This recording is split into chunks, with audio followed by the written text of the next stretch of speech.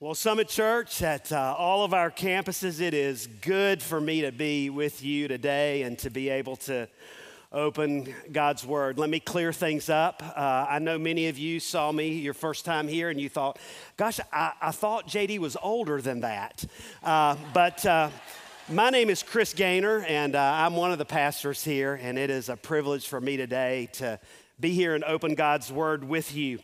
I trust by now, if you've been here over the last few weeks, that you know that 2018 is going to be the year that we as a church focus on prayer and we work on developing our prayer lives.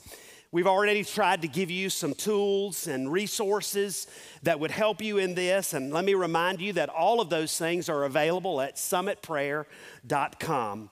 Pastor JD has, over the last few weeks, given us some incredible motivation and instruction in the last three messages that he's preached on prayer. And this weekend is our last sermon in the four-part series on prayer. And some of you are wondering, why is he up there? Well, your best batters always bat cleanup.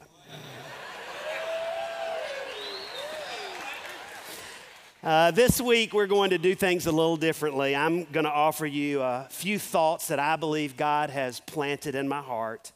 And then I'm going to hand things off to your campus teams, and they're going to come and walk you through a time of prayer today as we apply this word. We aren't just going to talk about prayer today. We're actually going to spend some time praying together. I want to talk to you today about your heart and prayer. Because you see, I think if we aren't careful, you and I can work hard at praying and actually miss the heart of praying. Several months ago, I spent almost an entire week sitting in, reading, thinking about, praying through, and meditating on Psalm 95. Y'all, it's a practice I would highly recommend. Take a passage and just sit in it, soak in it for a while. And I want to share two insights that came from that time as we look at this psalm together this morning. Psalm 95. If you have a copy of the scriptures with you, you can open it there. If not, it'll be on the screen behind me. Psalm 95 begins with a robust call to praise and adoration and worship of God. The language is full of joy and celebration and trust. Verse 1, come. Come, let us sing for joy to the Lord. Let us shout aloud to the rock of our salvation. It's okay. It is okay to shout. The scripture says, shout. Come on, people, shout. Goodness. I'm going to have to start talking to myself up here. Number 2, verse 2, let us come before him with thanksgiving and extol him with music and song. And then it calls out the character and the work of God. Verse 3, for the Lord is the great God, the great King above all gods. In his hand are the depths of the earth. The mountain peaks belong to him. The sea is his, for he made it, and his hands formed the dry land. And then it reminds us of our relationship to him. Come, let us bow down and worship. Let us kneel before the Lord our Maker, for he is our God, and we are the people of his pasture, the flock under his care. And all of a sudden, out of nowhere, the psalmist seems to take a hard left, and he issues a warning that comes from the very mouth of God. Today, if only you would hear his voice, saying, do not harden your hearts as you did at Meribah, as you did at Massah in the wilderness, where your ancestors tested me. They tried me, though they had seen what I did. For 40 years, I was angry with that generation. I said, they are a people whose hearts go astray, and they have not known my ways. Y'all, those two phrases arrested my attention. They arrested my attention. Don't harden your hearts. And they are a people whose hearts go astray. And it made me ask this question of myself. How do I know if my heart is hard? And what do I have to do to keep my heart from going astray? That's the question I want to pose and try to answer with you this morning. How do we as the people of God know? How do we identify if our hearts are actually hard? And what do we do to keep our hearts from going astray? Well, one of the ways that you and I can discover what's in our heart is by examining our prayers. You see, I believe that praying reveals your heart. Praying reveals your heart. We could say by extension also that your lack of praying, your silence, your reluctance to pray uncovers your heart. You see, Jesus said in Luke 6:45, a good man brings up good things out of the good that's stored up in his heart. And an evil man brings evil things out of the evil that's stored up in his heart. Listen to this. For the mouth speaks what the heart is full of. Whoa. That's an indictment on all of us. It's pretty sobering, isn't it? Let me ask you to do this. Think about what you talked about the last few days. What dominated your conversation? What did you speak about the most? Was it your family or your job? Was it some challenge you're facing or some dream you have for the future? Maybe it was some vacation you're planning or some new purchase that you're working towards. What dominated your conversation? Or better yet, let me ask this question. What did you find yourself never talking about? What didn't make its way into your conversation? What didn't dominate your prayers? You see, our prayers are produced by the overflow, the excess, the abundance of our hearts. Church, my prayer life, the content of my prayers or the lack of praying on my part reveals the condition of my heart.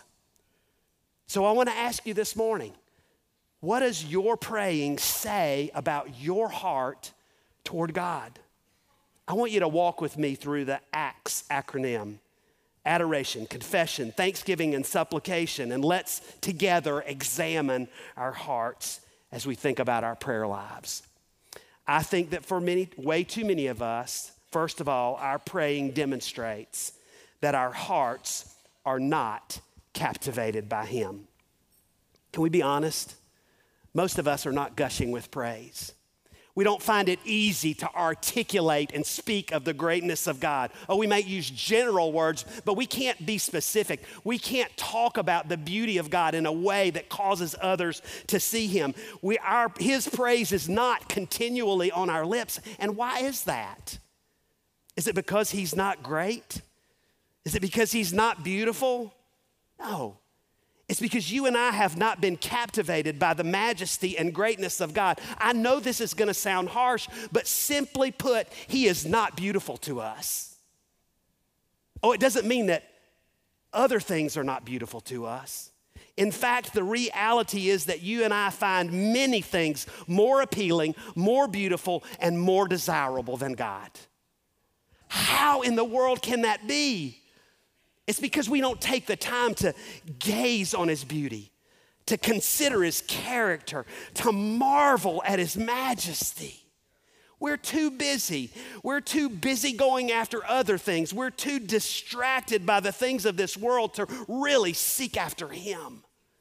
And that's left us as a people who are only vaguely familiar with the character and beauty of God and not intimately acquainted with it.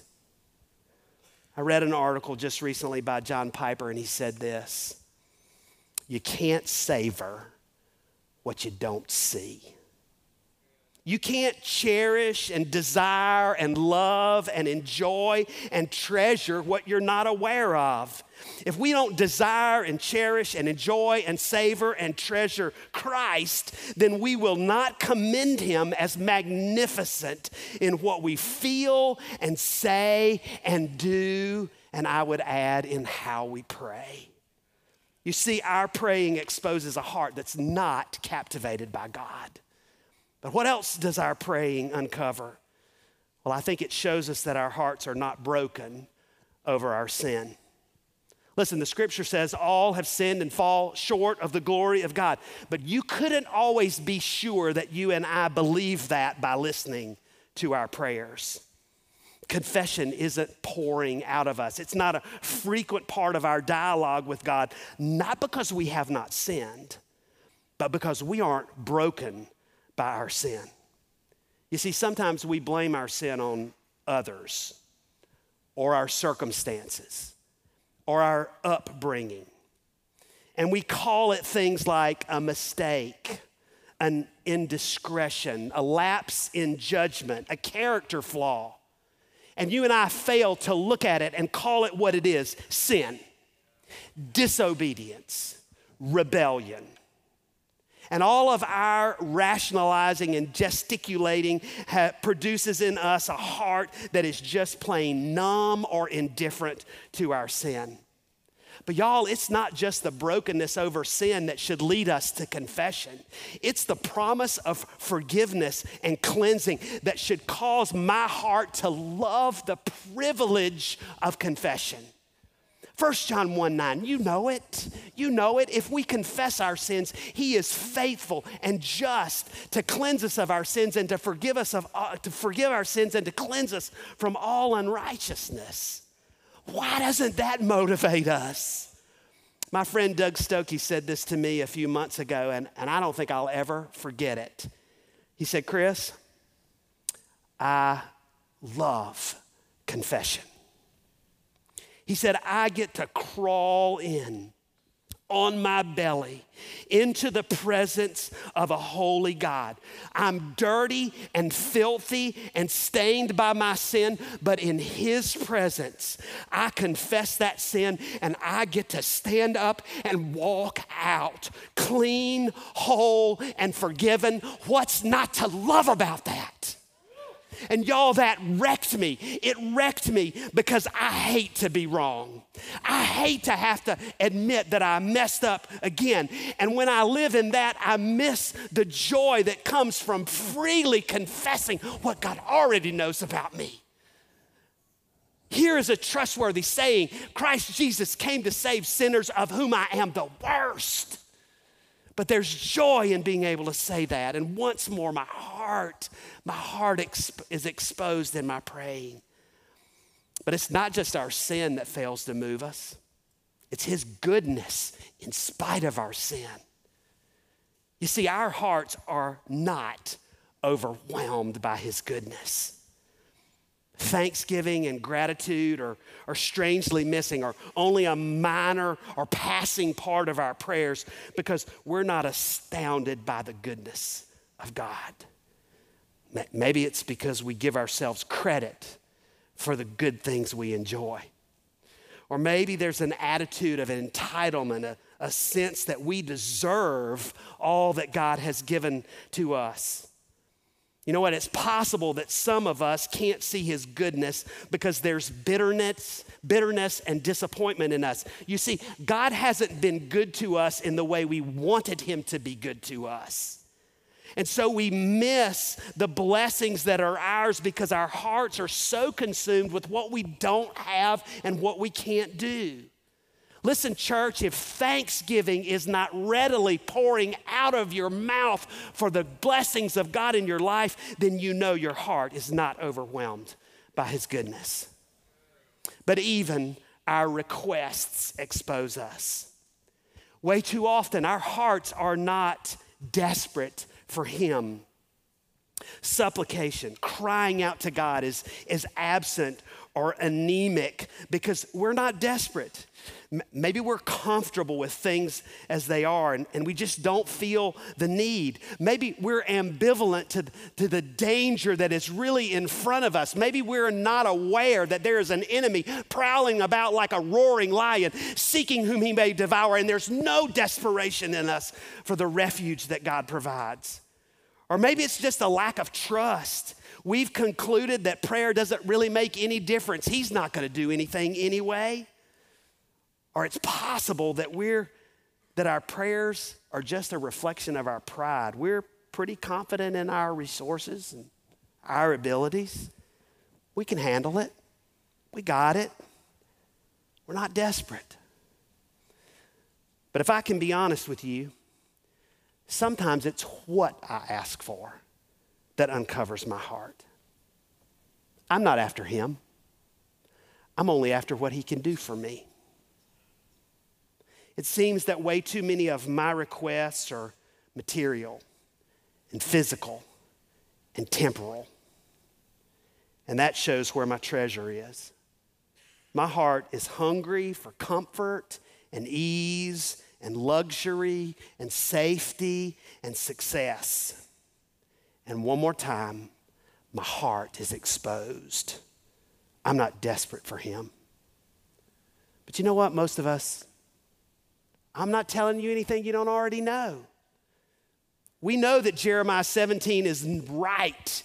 It's not just a general indictment, it's my personal indictment. The heart, my heart, is deceitful above all things and desperately wicked. That's the diagnosis, but what in the world do we do about it? Well, we pray. We pray because praying cultivates your heart.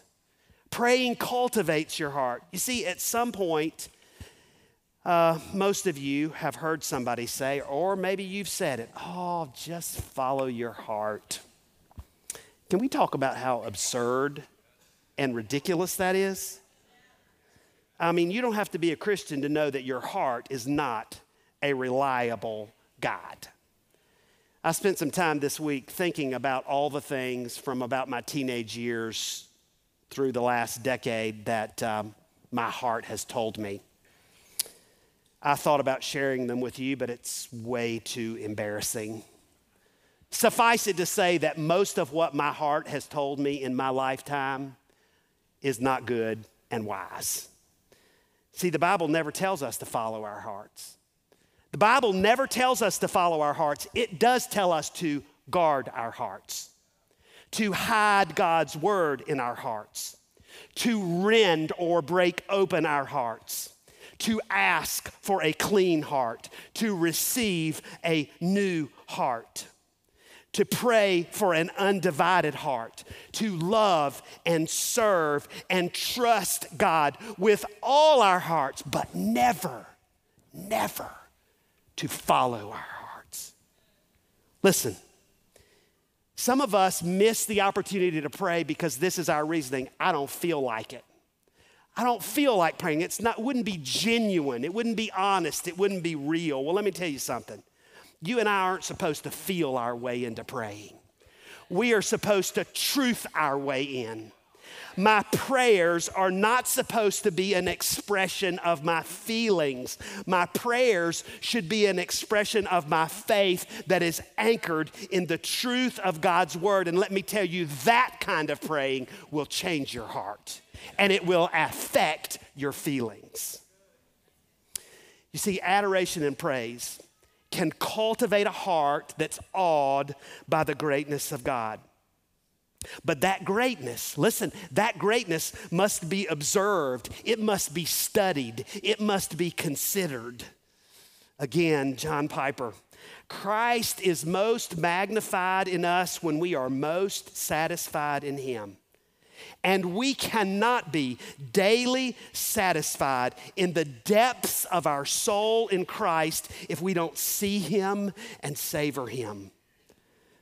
My point, Piper said, is that can only happen by a steady meditation on the Word of God in the Bible.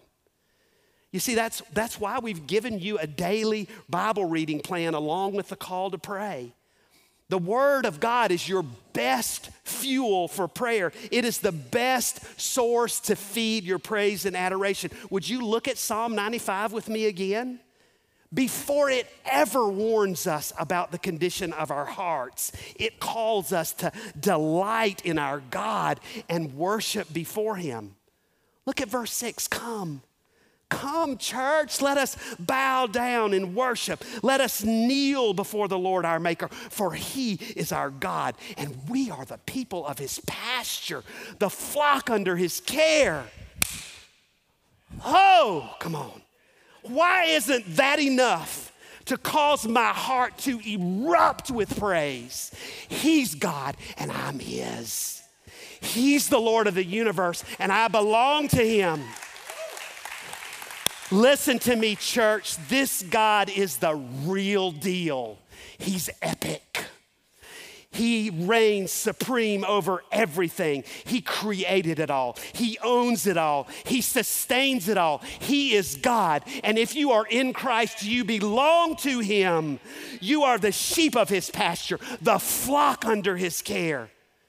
Listen to me, your heart needs to hear your mouth call out the greatness of God so that it learns to cherish and adore and believe and trust in him. A few years ago, for my wife's birthday, when I tell this story, I always am the favorite of the women and I get in trouble with all the men. Okay, can I just say this outright? I have only a few shining moments as a husband, so you gotta call those out when you get a chance, right? So for her birthday, I wrote a book for her. It's not been published, it's just for she and I. I wrote a book for her titled Things I Love About My Wife.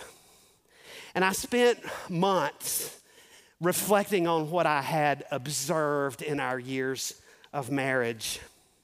And I thought about what I loved about her, and I wrote paragraphs that celebrated her and who she is. And yes, she loved it.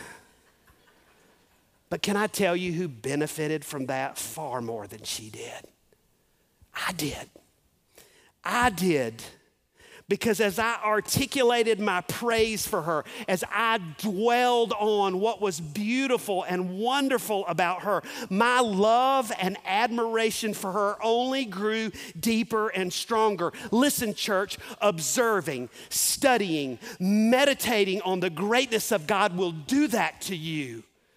Speaking of his majesty and glory will turn your heart away from the worthless things of this world and toward the magnificence that is your eternal God. Prayers that are saturated with who he is will grow in you a heart of faith and love. And in the same way, confession turns your heart toward the wonder of grace. Confession, honest, specific, faith-filled, calling sin what it is will bring you greater joy than anything else you can imagine. Confession turns your heart away from yourself and toward the one who bore all your iniquity on the cross.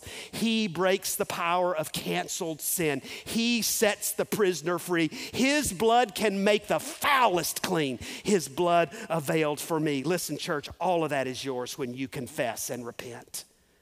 Let me say this before I move on. Confession is not about how you feel about your sin.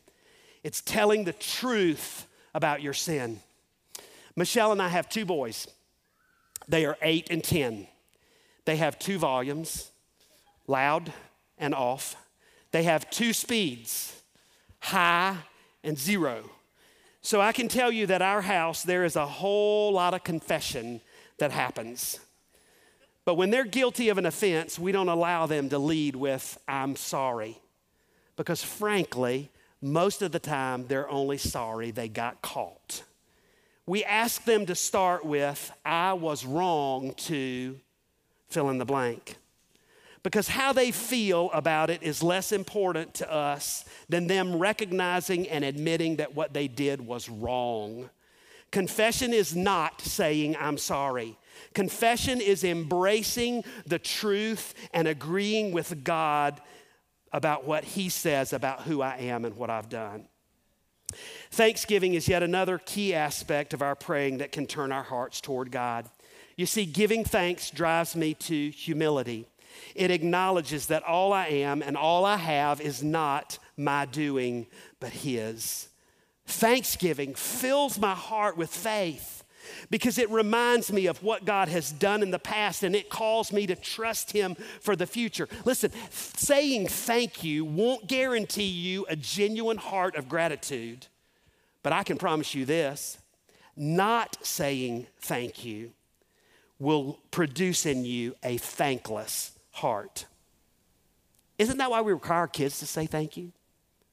Isn't that why every time somebody does for them, we say thank you. Say thank you. Aren't we hoping that them acknowledging another's grace to them will lead them to heartfelt gratitude? Let me encourage you to regularly give thanks for the work of God in your life, both present and past. But let me ask you to move beyond that to giving thanks for the work of God in the lives of your brothers and sisters in this church and in the world. Use your Bible to let it prompt gratitude in you for the work of God in history, and let the gospel remind you that the best things God has done for you are not always physical.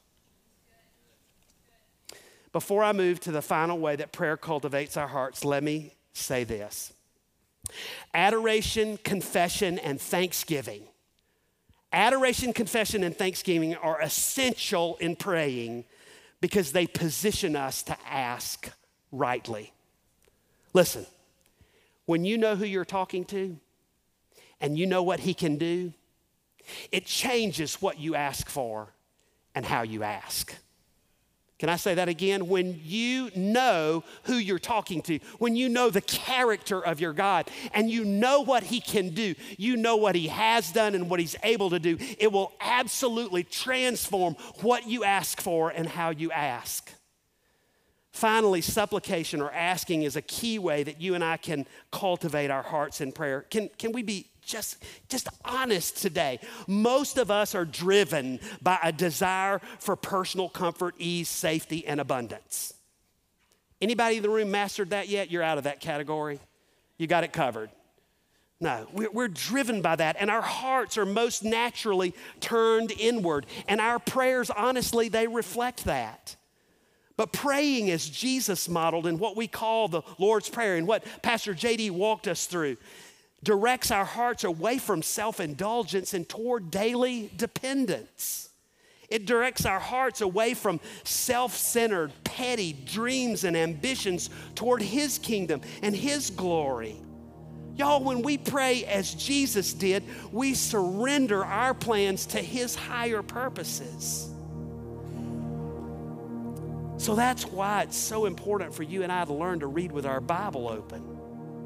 We need to be directed and guided by the Word of God. We need to let God start the conversation and we respond to what he's saying. We need to put ourselves in a position to let the purposes and promises of God guide our asking. Listen, Jesus said in John 15:7, it's a startling promise to me. Almost take your breath away. If you abide in me and my words abide in you, ask whatever you wish and it will be done for you. How can he say that? Well, y'all, if I'm abiding in, if I'm dwelling in, if I'm meditating on it, saturated with the Word of God, then my desires are going to be transformed. My wishes are going to be impacted by his Word. And my requests are going to be formed by those new desires, and they're going to resonate with the heart and will of God. Praying the Word of God fills my heart with faith and hope. So church, today I'm inviting you. No. I believe the Holy Spirit is inviting all of us to embark on a journey of heart renewal and transformation through prayer. I want to pray for us, and then our campus teams are going to come and lead us in a time of praying. God, how we need you. Holy Spirit, come and change our hearts, renew our hearts, cleanse our hearts. And God, would you teach us from your word how to pray and turn our hearts toward you. In Jesus' name, amen. Right now, at all of our campuses, the campus teams are going to come and lead us in a time of praying together.